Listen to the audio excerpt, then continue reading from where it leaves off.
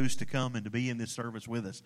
We've been in a series in the last 3 weeks entitled Growing Through the Wilderness. And I was standing there thinking about next week and kind of how we were planning to go. And I actually had planned to continue the series, but I'm kind of, honestly and truthfully, I don't know about you, but Thanksgiving just kind of jumped up on me. I mean, it got really, anybody else, did it do that to you? I mean, you're not even ready at all for you're not, especially not ready for Christmas, which is just in a month away.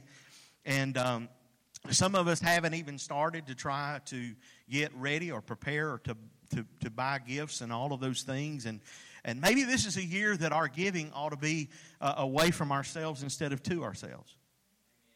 And so we're giving you an opportunity on December the 23rd to give into this legacy Christmas offering, which will be given away from us. Everything that comes in, we're actually giving that away into ministries and to missions, and we're going to bless other people because God has blessed us so much. God has blessed us so much. Everything that you give in that legacy Christmas offering. Why a legacy Christmas offering? Because I believe that we're leaving a legacy. That God has given us so many blessings that we can't even begin to number them. And many times we think that somehow we're less fortunate than somebody else. But I'm going to tell you that as Americans, we're better off than 60% probably of the rest of the world. Maybe even more than that. We are very blessed because this Thanksgiving, we will be able to sit down to a meal that most of us never had to worry necessarily except what we were going to do. And that's usually the thing at my house. It isn't, are we going to get to eat? It's what are we going to get to eat? Anybody on that page with me? And where there are a lot of people in a lot of places, such as South America, which is one of the places that we support with Joe and Judy Mercer that are down in South America, and they're feeding children. One of the things that has always pulled on my heart is puppy dogs and kids. Anybody else? Puppy dogs and children. And we're feeding children down there because we're giving, and they started one soup kitchen and now have numerous soup kitchens where kids show up every day for a meal because they need something to eat. And down in South America, they are fortunate just to have a clean cup of water to drink and something to eat, and we don't even think about that. Down in Honduras, where we're supporting the Loggins family and blessing them and doing everything that we can. When we were with them a couple of years ago down there, and I watched these children come in, and all the other kids were in uniforms, and I said something to them. I said, what about these kids that are sitting here under this awning, under this picnic table that are in clothes that did not look like the rest of them? Because in Honduras, all the kids are supposed to wear uniforms in order to go to school. And they weren't. And I said, what about those kids? And they said, well, what happened was these kids can't go to school because they don't have uniforms. And a lot of them, they're on the streets. And we just started feeding them because they had nowhere to go and nothing to eat. And I stood there in the middle of that place crying like a big baby because I knew that when I walked back to the ship that I had just come off of, that there would be more food thrown away that would feed those kids.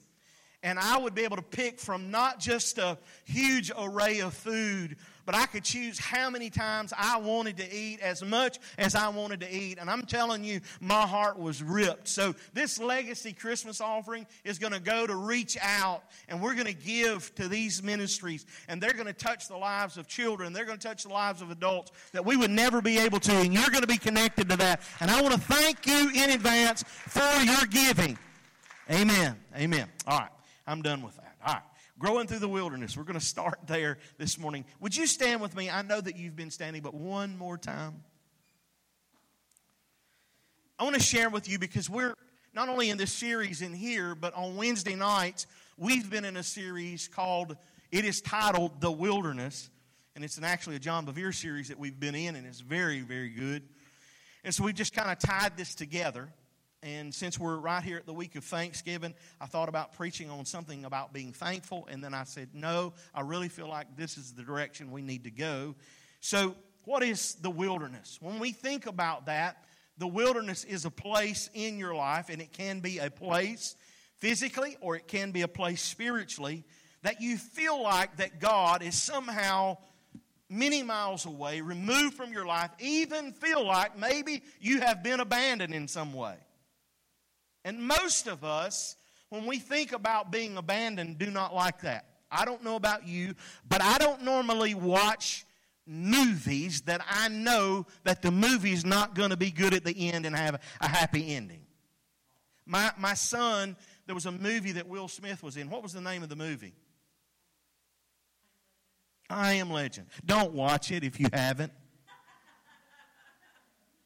Puppy dogs die. People don't get out alive.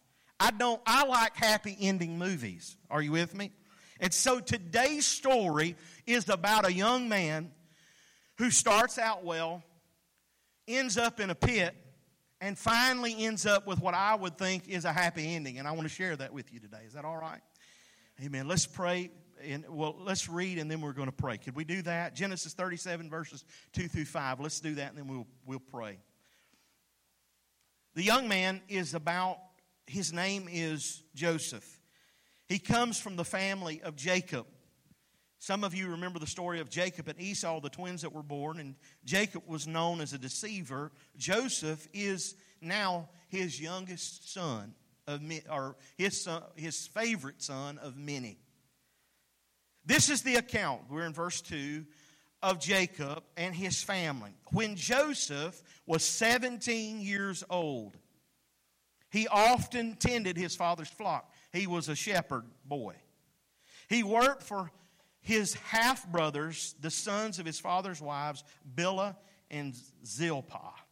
But Joseph reported to his fathers some of the bad things that his brothers were doing. Now, this is important that you get this. Verse 3.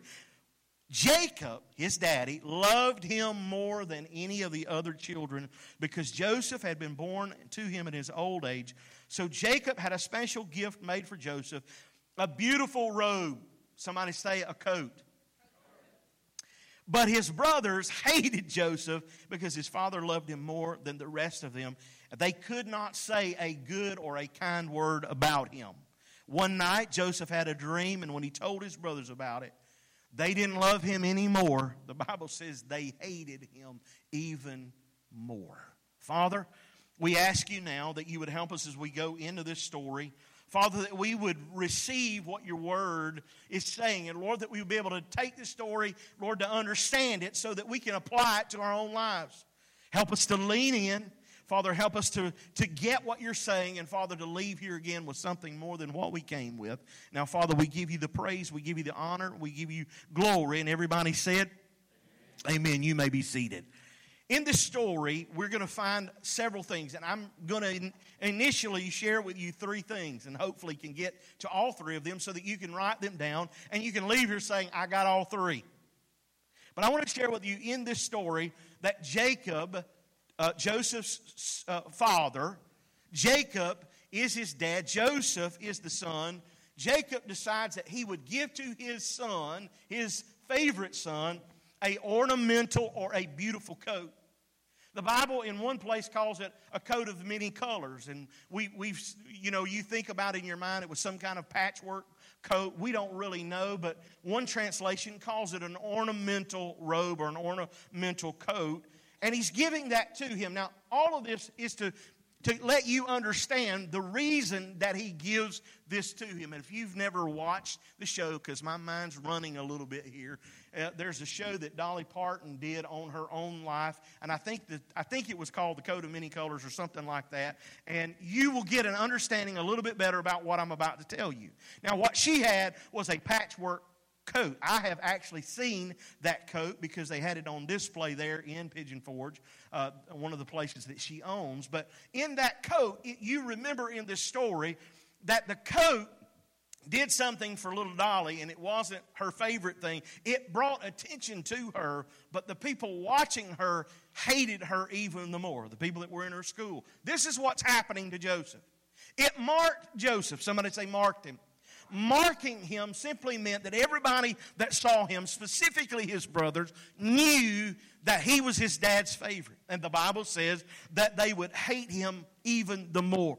But I want to share with you this. When God comes in, when Jesus comes into your life, when he comes into your life, God has specifically marked you as his. How does he mark you? Does he put this thing on your head? No, he's not doing that. Does he put a coat on your back? He's not.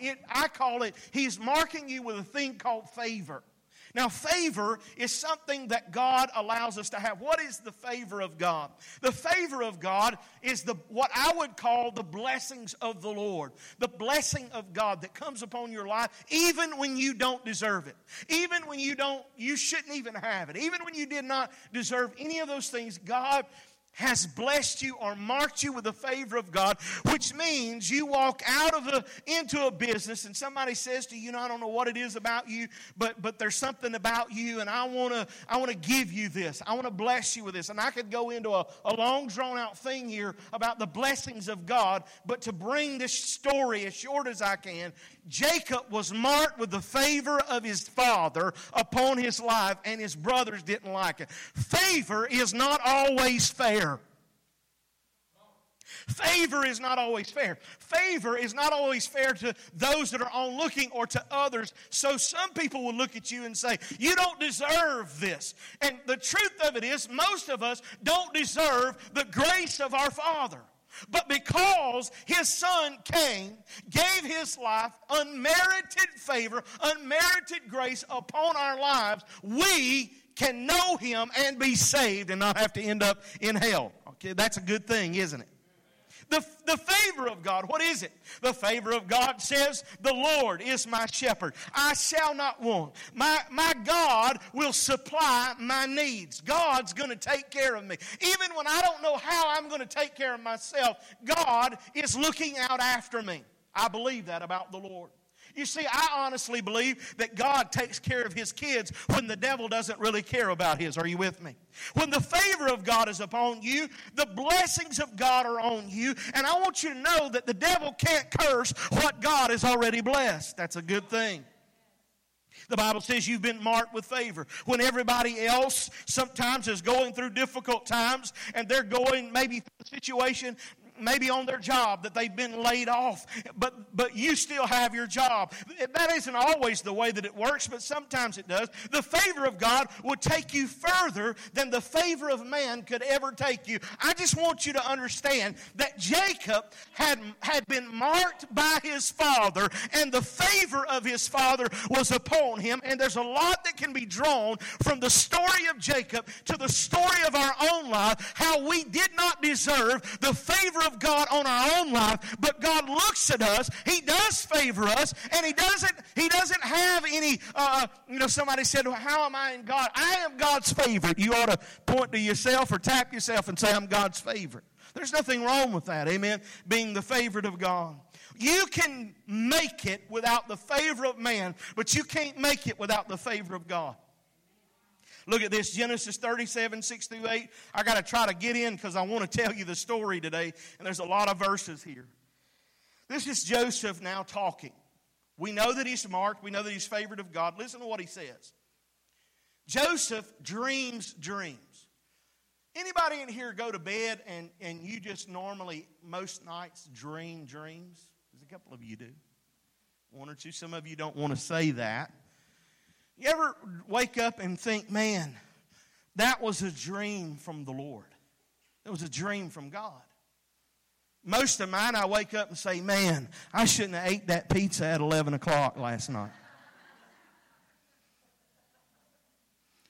Amen. When Mr. Snuffleupagus is chasing you down the driveway to eat you, that's pizza. That isn't God. Right? You never had any dreams like that, right? Some of you're going to have to go Google it. I don't even know how to tell you to spell it, to figure out who it is. But anyway, Joseph, look at this, verse 6. Listen to this dream. This is Joseph talking, and he's talking to his brothers.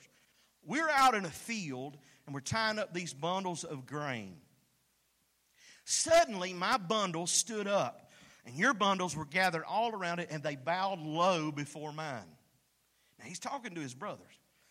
Verse 8, his brothers responded this way. So you think you're going to be our king, do you? Do you actually think that you're going to reign over us? And the Bible says again, and they hated him all the more because of his dreams and the way that he talked about them. Now, here's the thing that you need to understand about Joseph. Joseph is 17. I don't know about you, but at 17, I didn't always make the right decisions. And Joseph is dreaming dreams that he would tell his brothers about, and he would expect his brothers to be happy about what he was telling them. Hey, I had this dream. You know, I was thinking about these, dreaming about these wheat bundles, and mine stood up and yours bowed down, and isn't that a cool thing? They didn't like it. And the Bible says that he would dream these dreams and he would reveal them to his brothers. The truth of it is this, and here's the point that you need to get about the dreams, is that the dreams were from God. God was giving him the dreams, and he put it in his heart, but Joseph was too young to know how to articulate the dream to his brothers, and he told it too early, and he should have kept his mouth closed. Are you with me? I believe that God has touched some of your hearts, some of your lives, and he has also put dreams in your life or a vision of something great that God is going to do in your life, and there is a purpose for that, but you've got to be careful about telling it too early. Are you with me? There were times in my own life when I could see God showing me what he was going to do in this church through these past 17 and a half, almost 18 years. I would see that. I would see a lot of that early on in my time here. But God would show me, hey, be careful about telling that too early, because not everybody is going to accept the fact that that's what you're going to do. They're not going to accept the fact that what I have placed in your heart and really what I want to do might be a little bit different than what they would expect. And if you tell your dream, if you tell your vision, some people are going to hate you. Some people are not going to like you. Some people are going to leave you because you're telling in your heart what I'm going to do too early. Are you with what I'm saying to you? Listen, they will hate you, but it is a dream that God's put in your heart. Why is that? Because you're misunderstood. It's not that it's bad. It's not that any of those things. God really has something he's going to do great through you, but if you tell it too early, people are going to misunderstand you, and when they misunderstand you, they're not going to like you. Come on, somebody. Look at Genesis 37, verses 19 through 20. I gotta tell my story so I can give you these 3 points. His brothers now are seeing Joseph come, and here's what they say. Here comes that dreamer. They said, come on, let's kill him. I want you to notice that. They didn't say, let's beat him up. They didn't say, let's kick him around a little bit. They said, let's kill him and throw him into a cistern or into a well. We'll just tell our father that a wild animal come and has eaten him, and we'll just see what becomes of his dreams. In other words, let's destroy him, and if we destroy him, we can destroy his dreams. You need to know that the enemy would love nothing more than for some of you to give up on your dreams. He would love for you to give up on the vision that the Lord has put in your heart. I'm just telling you today that if God's put it in your heart, and I am telling you more of a story about Joseph than anything else, but I want you to understand that it parallels to our own life, that if you allow somebody else, they will try to steal your dreams. They will try to take your vision from you, but you have got to believe that God has something greater. Look at verse 28. I'm jumping down a little bit. They want to kill him, so when the Ishmaelites who were in the Midianite traders came by, Joseph's brother pulled him out of the cistern, and they sold him. They were going to kill him. Now they sold him for 20 pieces of silver, and the traders took him to a place called Egypt. I'm going to give you some alignment here, give you a little bit here. Remember that God sometimes will allow you to go through seasons of your life that you don't understand. You don't get why you're there. You don't know why the Lord has allowed you to be in this pit. Somebody say a pit. It's a cistern. It's a well. It's a hole in the ground. It's a place that nobody really wants to be in. It's a situational place that you don't like in your life. And somehow or another, you have ended up in this place. And it may be the fault of yourself. And it may not have anything to do with what you did, but somebody else did to you. But regardless of that, God seems like He's a million miles away. And you're in this pit wondering how you're going to get out of it. And there are people around you that have determined that you're better off dead than you are alive, but God still has purpose. And as long as there's a heartbeat and breath in a person's life, regardless of where they are and what they're going through, God has purpose in your life. Don't let the pit destroy you. Don't let the people around you destroy you. Realize that God has a purpose. Sometimes you're going to go through seasons in your life. You're going to go through a wilderness place. A wilderness is a darkened place that can be physical, it can be spiritual, and it feels like it's raining outside. Anybody not like rainy days? Some people do because they can sleep, but some people get depressed. Did you know that on rainy days? Did you know that some people have to have a certain amount of sunshine in a day or they get depressed? Well, I've just come by to tell you something that I feel like's really good today. Even if it's raining, God still reigns. Come on, somebody. I said, even if it rains, that the Lord God, He still reigns. So Joseph's brothers said, let's kill him, but let's don't kill him. Let's go ahead and just make some money. So they sell Joseph, and they put him in a pit. Now, does anybody remember, and I'm having to tell this story more than I'm getting to preach it this morning, but listen to this. Anybody remember about him keeping sheep for his dad? And what does he do to his brothers? He tattletales. Go read it back again. The Bible says he goes and tells bad things about his brothers. I mean, isn't that what wouldn't that be? So, they want to kill him. Have you ever had a brother that you wanted to kill? No, you shouldn't even answer that. They wanted to kill him. They didn't like him. He's a tattletale. Look at this. So from the perspective of most people, like the brothers, they would have looked at Joseph and said, he had that coming. Now, I want to give you a little bit of a thought there. Have you ever been in a restaurant or you ever been in a grocery store and you got, let's just say a restaurant, because you can't really go anywhere. My wife and I know this. Our kids are grown, so we don't have small children anymore, but we had at least one son who dealt with colic really bad.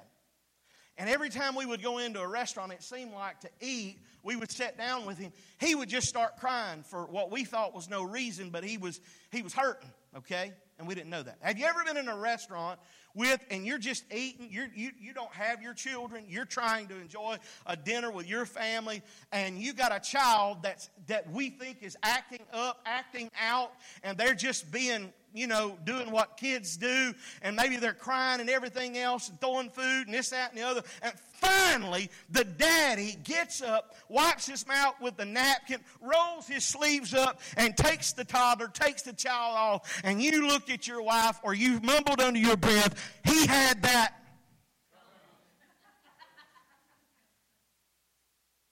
And I want to tell you, that's what they were saying about Joseph. But the truth of it is this. I need you to get something. Not every time are you going through a season in your life and you're crying to God and you're maybe whining to God or whatever you're doing, does everybody around you recognize and realize why you're there?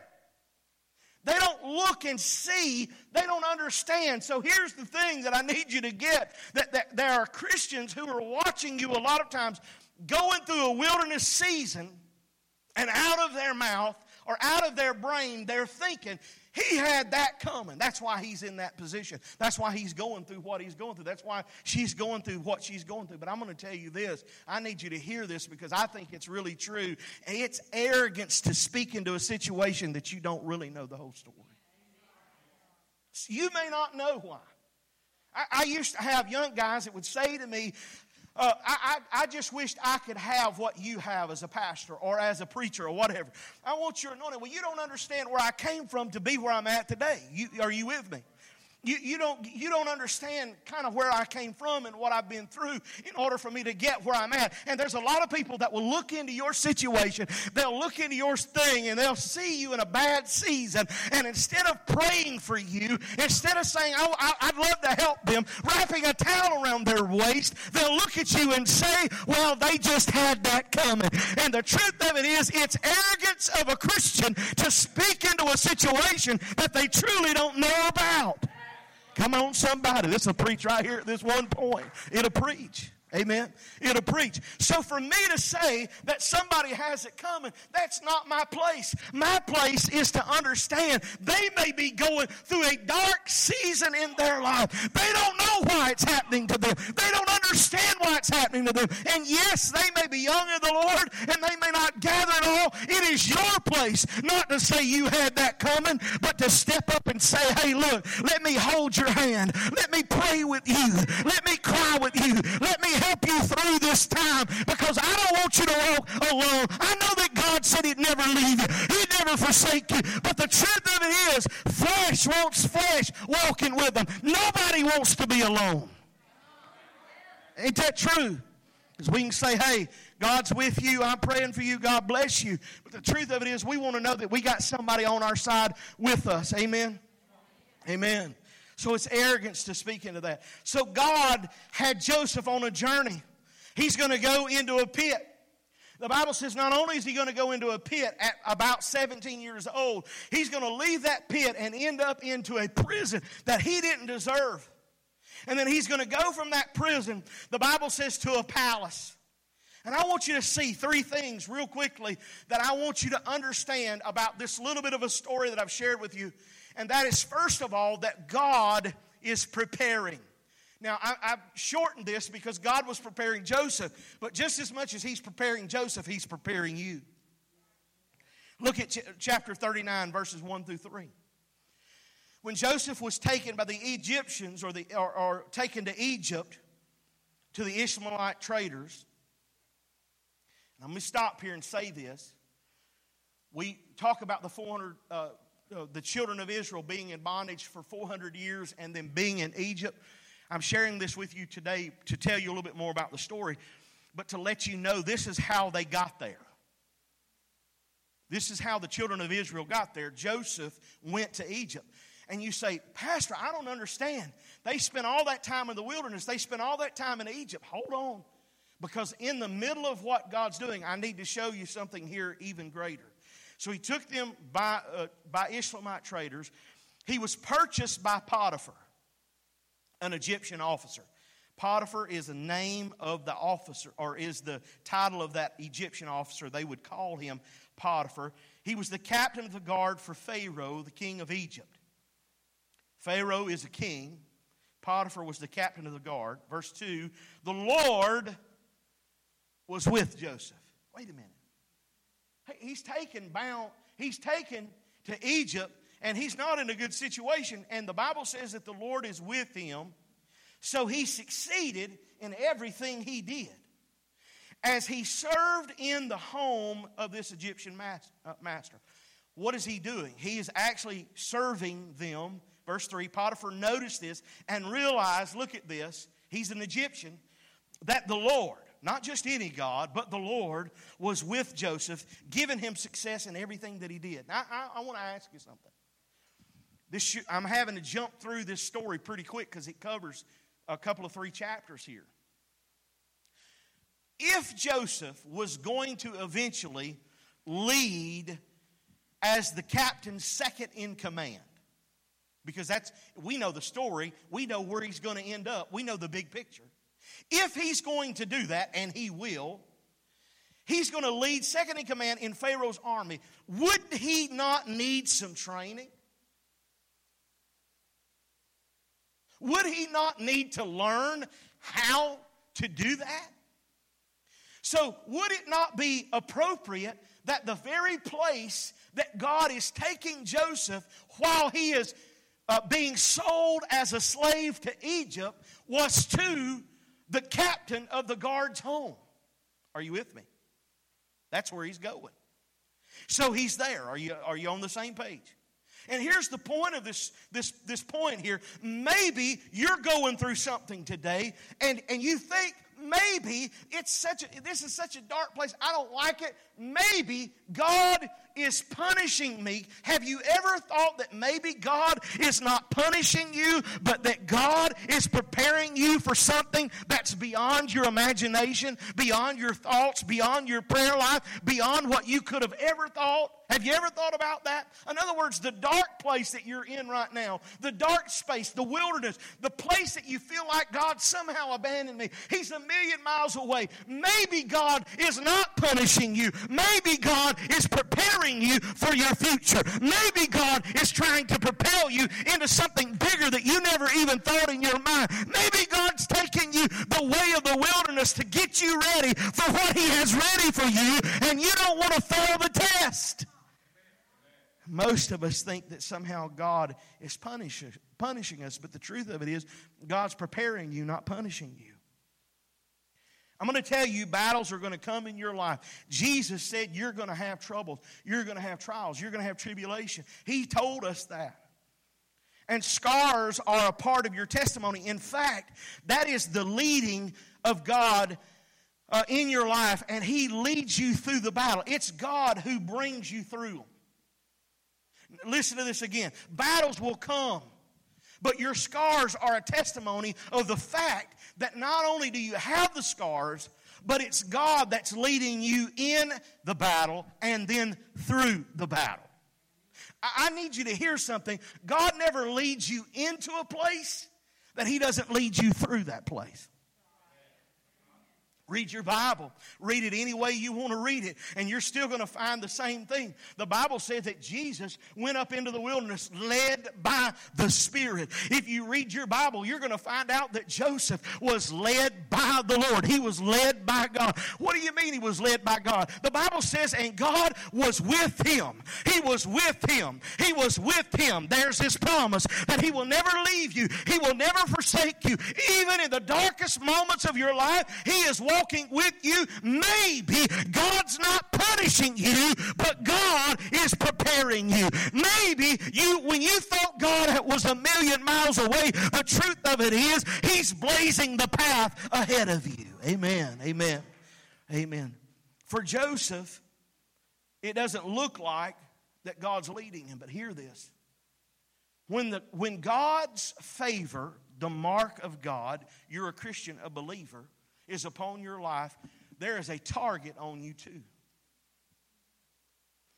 When the favor of God is upon your life, I want to tell you, the target is on your life to intercept the dream or the vision that God has put into your heart. And for Joseph, while he didn't look like the favor of God was upon him, he didn't feel like the favor of God was on him. Why? First of all, he's going to be falsely accused. He was sold by his brothers. He was falsely accused by Potiphar's wife. He's going to be thrown into jail. But when Joseph gave a word from the Lord in the palace, everything around Joseph turned to the favor of God. He realized, hey, God's got me here for a purpose. So before I jump ahead in my story, when God's trying to get something to you, He first has to get something through you.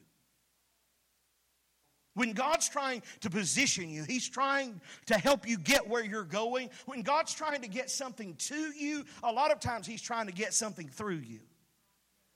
I'll bring this together in just a few minutes. So the first thing is that God's preparing you. The second thing is this, it's God is protecting.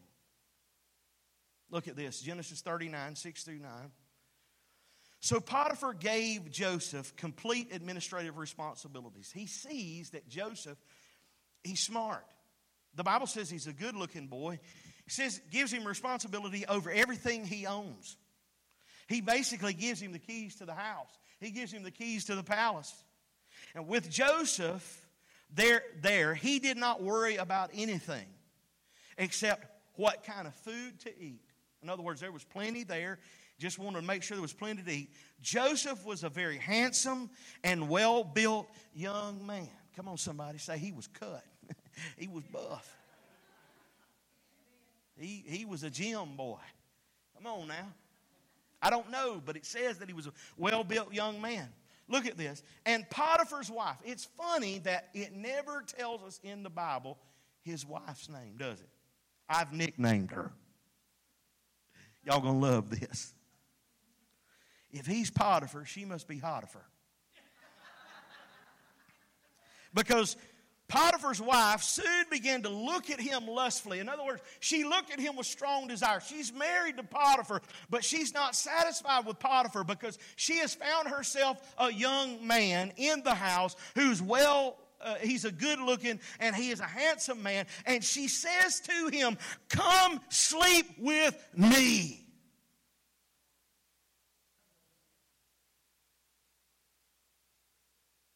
I'm going to stop here just a minute.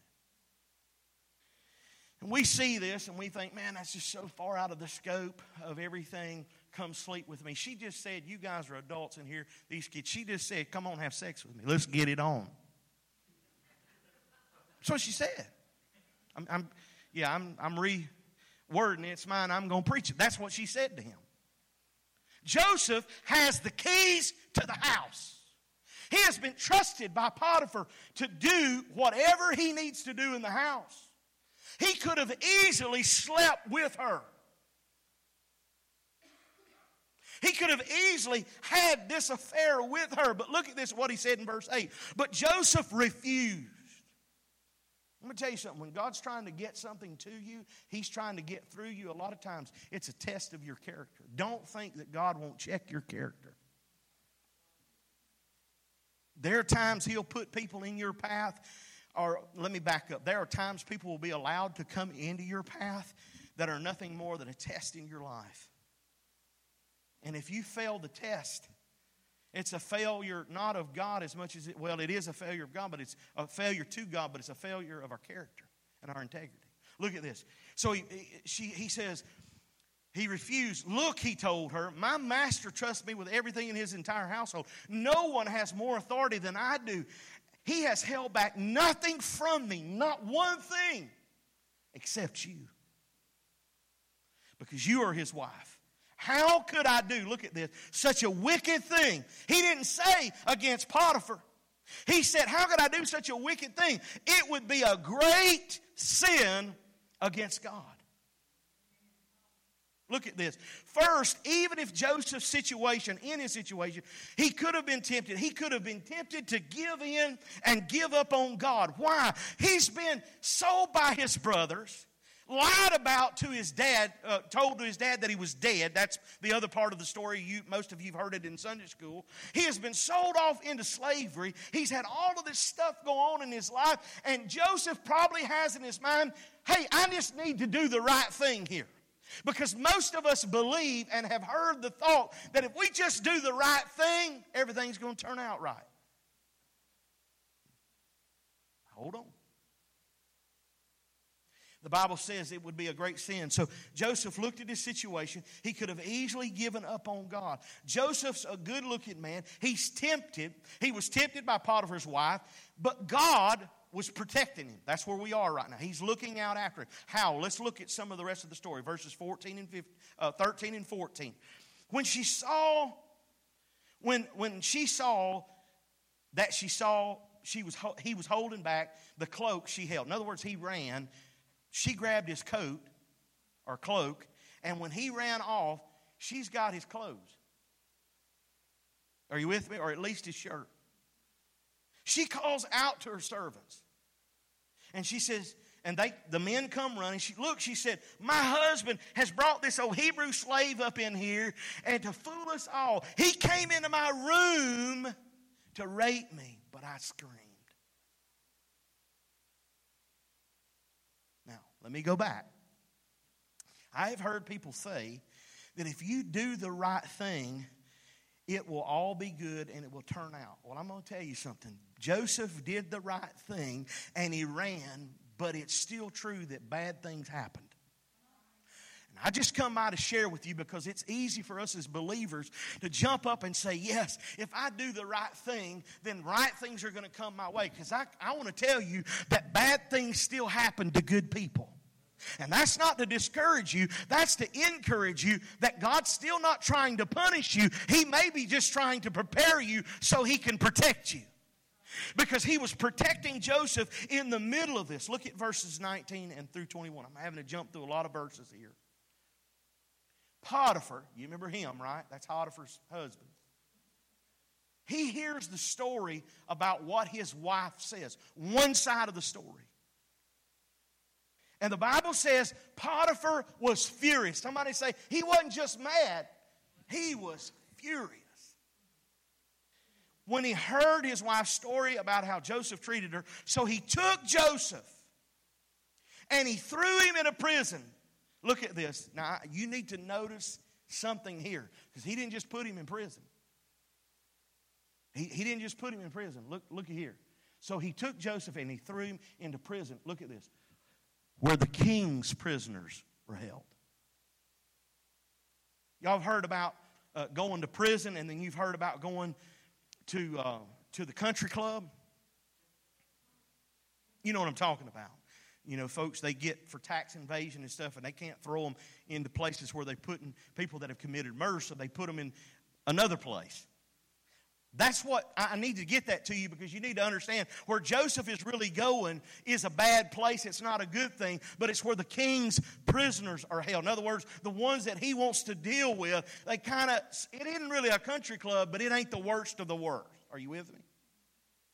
Here's what I need you to see in the next part of it. And there he remained, but look at this. But the Lord was with Joseph in the prison and showed him His faithful love. And the Lord made Joseph a favorite with the prisoner warden. Can I tell you again? I know I'm having to teach this more than I'm preaching it. But when the favor of God's on your life, when you are God's favorite, if you're His child, the favor of God will rest on you. It doesn't matter if you're in the palace, the prison, or the pit. God is trying to do something in you and through you, but He's got to get it to you to get it through you. And most people want to give up on God. They want to quit early on God. And this situation Joseph didn't. Look at this. The Bible says that his intentions were misunderstood. He could have easily said in all of this, God don't care about me. Are you on the same page with me? God doesn't care about me. Why in the world? If God cared about me, why in the world would I be where I am right now? Why would I be in this situation? The truth was that God was leading, protecting him the whole time. Why? Because Joseph should have died at the hand of Potiphar. He really should have died. You ain't even Potiphar. But if you knew somebody was messing around with your wife and thought that he had tried to do something that was ill intent, he would never get to the jail. Some of you done said it. You know what you'd do. Or you know what you've already thought in your mind. Are you with me?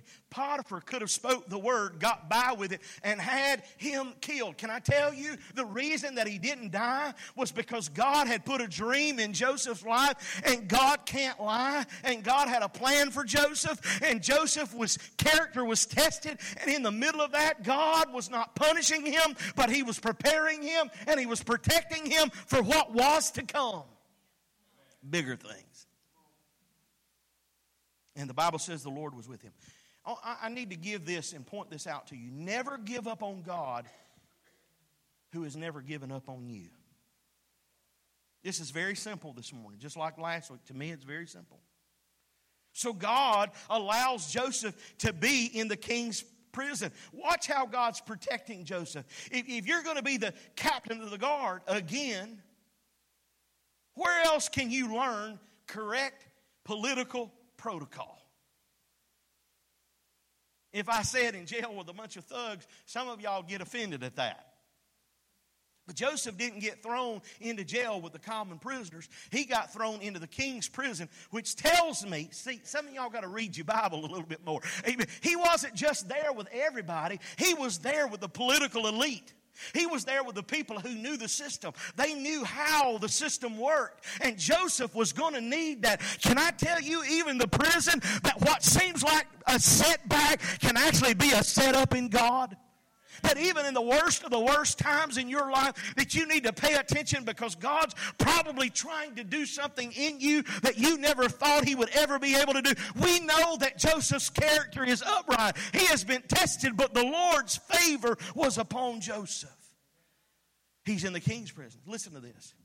I got to jump through some stuff real quick here. He's in the king's prison. Here's something that happens. You know who's here with him real quickly? There's two guys that are there with him. One's the butler, king's butler. The other one's the king's baker. Okay, they're two guys from the house. And while he's there, Joseph interprets their dreams. The cupbearer. It was the cupbearer and the baker. The cupbearer and the baker. And we don't have time to read it all, so you're going to have to read this for yourself. But he interprets the cupbearer's dreams, and he tells him all of the things. And Joseph said, look, in 3 days you're going to get sprung. And then he tells him, he said, when you get out, remember me. Now I want you to hang on to that. Remember me. When you get out of here, when you get out 3 days, your dream that you've had, you're going to get out of here. Now look at this. The second guy comes, if you'll read your Bible, and this is what it basically says. The second guy comes to him and says, he heard him telling the other guy, said, well, I had a dream last night. He's the baker. And he starts talking about this bread he's got on top of his head. And so Joseph says to him, the baker says, since you interpreted his and it turned out favorably, I'll get you to interpret mine. What can happen? And Joseph listens to the guy's dream. And Joseph basically says, this is my terminology, it stinks to be you. Because you ain't getting sprung. You will die. You don't have to remember me because you're not going to be around. That's the truth. So the cupbearer gets out. The other one doesn't get out. See, look at this. Again, we see God wasn't punishing him, but He's preparing him. And not only is He preparing him, but He's protecting him. Now look at this. Joseph tells the guy to do what? Read what? Chapter 41, verse 1. I've had to skip through a lot to get to this point. 2 full years later. Genesis 41:1. 2 full years later, Pharaoh now is dreaming some dreams, and he's standing on the bank of the Nile River. We don't have time to go into the dreams, but the dreams are real crazy because cows are eating cows. 2 full years later, who's back in his house? The cupbearer. He's the one that just got sprung out of jail. He didn't just get sprung. He got sprung 2 years ago. Told him, yeah, I got you, dude. I got you back. I got you. Don't worry about it, Joseph. 2 years he forgot Joseph. And then Pharaoh dreams. And the cupbearer was like, hey, I forgot about that guy. There's a guy down in your prison that interprets dreams, but he doesn't just interpret them. They come from God. And Pharaoh says, go get him. 2 full years later, and the cupbearer remembers Joseph, and it was, for most of us, we would have given up on God. We would have said, God, you don't care about me. You've left me here for 2 more years. But God, look at this. Joseph did not give up on God. Look, I'd rather God take me, though, to a place, and I don't want to go to a pit, but I'd rather Him take me to the pit, empty me out in order to prepare me for my future and to rescue me than to find me shipwrecked because I wasn't prepared and I wasn't ready and I did something that God didn't want me to do. And you can read the rest of the story. But look at this last thing. The last thing was that God was preserving. He wasn't just preserving Joseph, but He was preserving all of the Jewish people. Today's title of this was Growing Through the Wilderness, and it's called The Process. Most of us don't really care about the process. It's like baking a cake, and I've used this illustration. You can take a bowl, and you can put the cake mix in, you can put the eggs, you can put the milk, and whatever else goes in that, and you can mix it up and stand there and look at it as long as you want to. But until it goes into that oven, it will not come out a cake. And for some of us, even after mixing it up and doing what we think is right, it still won't come out a cake.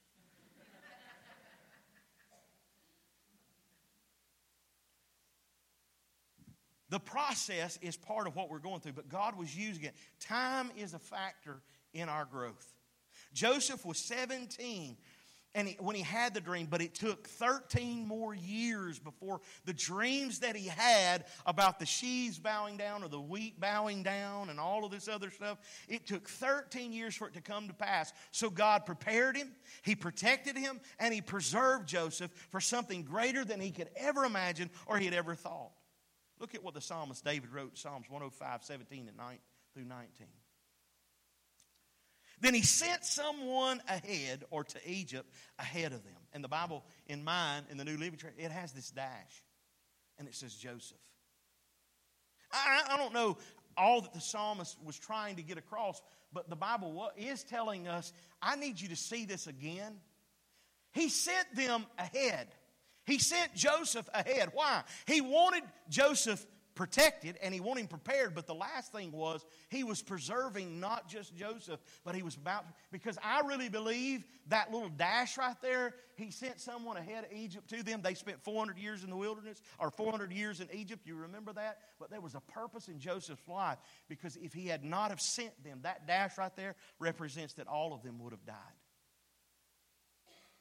God was doing something greater in Joseph than he could have ever imagined. It wasn't just about Joseph. And some of you need to understand in here today, your life isn't just about you, but God saved you for somebody else.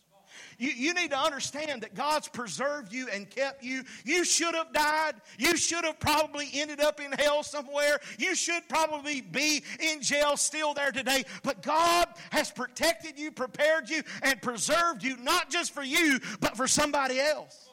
He sent you ahead. He wanted you to go because he knew that somebody else needed to hear the gospel truth. Somebody else needed to hear the word that God put deep in your heart. But if you don't say it, come on somebody, if you don't speak it out of your heart, you say, well, Pastor, I've been through so much, I don't know what to do. Look at what verse 18 says. They bruised his feet with fetters. In other words, they put him in jail, and they placed his neck in an iron collar. See, we didn't get all of that from the earlier part, but David tells us that this is what happened. Verse 19, until the time came to fulfill his dreams. God said, son, it's going to be a little while, but don't you give up. And Joseph said, God, I won't give up on you. And look at this. God said, Joseph, I will never give up on you. You may be 13 years for the dreams coming to pass, but if you'll hang on, if you'll wait just a little while, you can look back at your path and see that I prepared you. I got you ready. I wasn't punishing you in your dark place. I wasn't trying to let you down in your darkest hour, but I was getting you ready for what I had ready for you. There was something greater. Joseph, you didn't understand, but there's something big about to happen in your life. Come on, somebody. Amen. Through the pain, Joseph, you may not have understood it. Amen. Through your discomfort, you may not have understood it. But I was preserving you so the whole nation would know a promise. What is the promise? Listen to this. A promise that God made to Abraham and said, Abraham, look up into the sky. And the Bible said that Abraham looked up. And God said, number the stars. And Abraham said, I can't number them, God. There's too many. And God said, and so will your seed be as the stars in the heaven and the sands of the seashore. You won't be able to number them all. God was bringing Joseph ahead to grow him through the wilderness, to make him bigger than what he ever thought he would ever be, and to make a nation bigger than what he would ever be. I'm about to close this. Listen to this. This little bitty place we call Israel, that'll fit in Texas probably close to 3 times. And you let something happen out west, and we may not hear a whole lot about it, but you let something happen in this little place called Israel, and the whole world will know it. Why? Because God sent a man named Joseph ahead of them into Egypt, and he was preparing them, and he was protecting them, and he was preserving them. Because if you want to know where we are in God's time clock, just look at Israel. Just see the thing that God was preserving. Just look at the little nation that he called the Jews, and he said he would bring them back and gather them from all 4 corners of the earth and say one day, these are my children, these are my people. Look, our eyes are on them.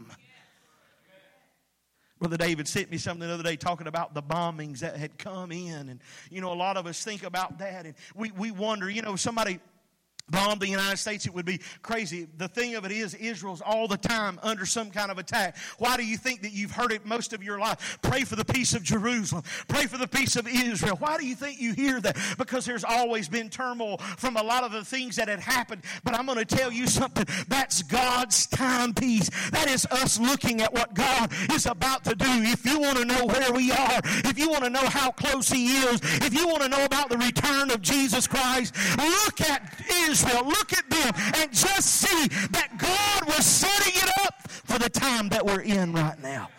Amen. I want to tell you something. Even when it rains in your life, the Lord God, He reigns.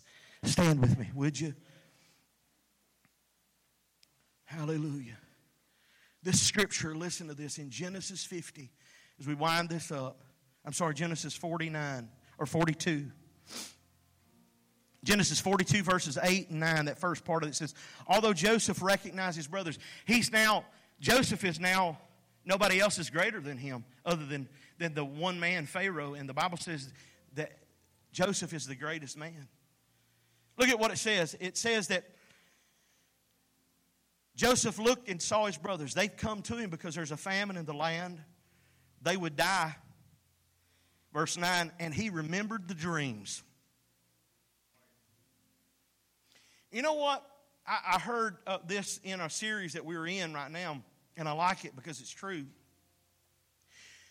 He wasn't saying that Joseph remembered the dreams as if, oh, I forgot about what you did wrong to me.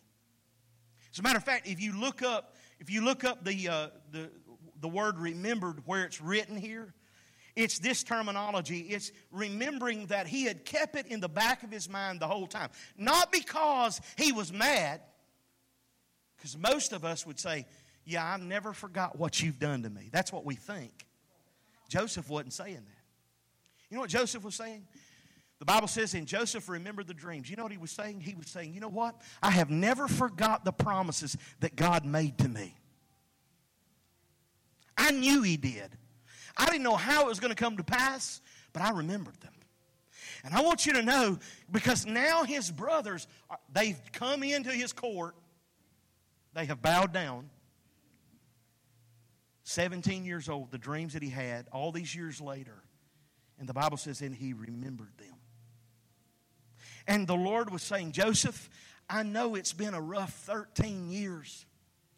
I know, son, I know you had to go into the pit. Your daddies thought you were dead. I know that a lot of junk seems to have happened in your life, and you thought that it wasn't a lot of junk. Thank you for not turning your back on you. But I want you to know, Joseph, the whole time that all of this was going on in your life, I never left you, and my favor's been with you, and I made sure that you got into the right pit at the right time, that you got into the right prison at the right time with the right people, and I have preserved you for this hour, for the people that are ahead of you.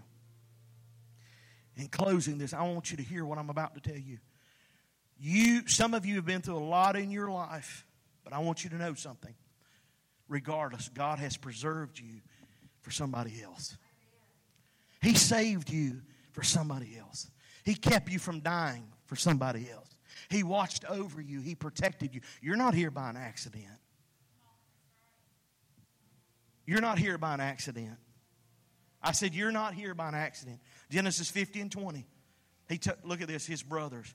I know that you intended to harm me, but God intended it all for good. It didn't look good, but it turned out good. He knew the whole time that his brothers had set him up. God's got to have something bigger in my life. And I just come by again for whatever it is that you may be facing in your life. It may seem like it's raining, but I want you to know that the Lord God still reigns in your life. Father, in the name of Jesus, thank you for what you've done. Thank you, Lord, that the story of Joseph reminds me of the story of Jesus. Lord, Jesus came. He was born. Lord, he never deserved to die, but Lord, he came for a purpose. You sent him into the earth for a purpose. The Bible says in John 3:16 that you sent your son into the world. You sent him. You sent him. You gave your only begotten son that the lost could know you. Father, thank you for that.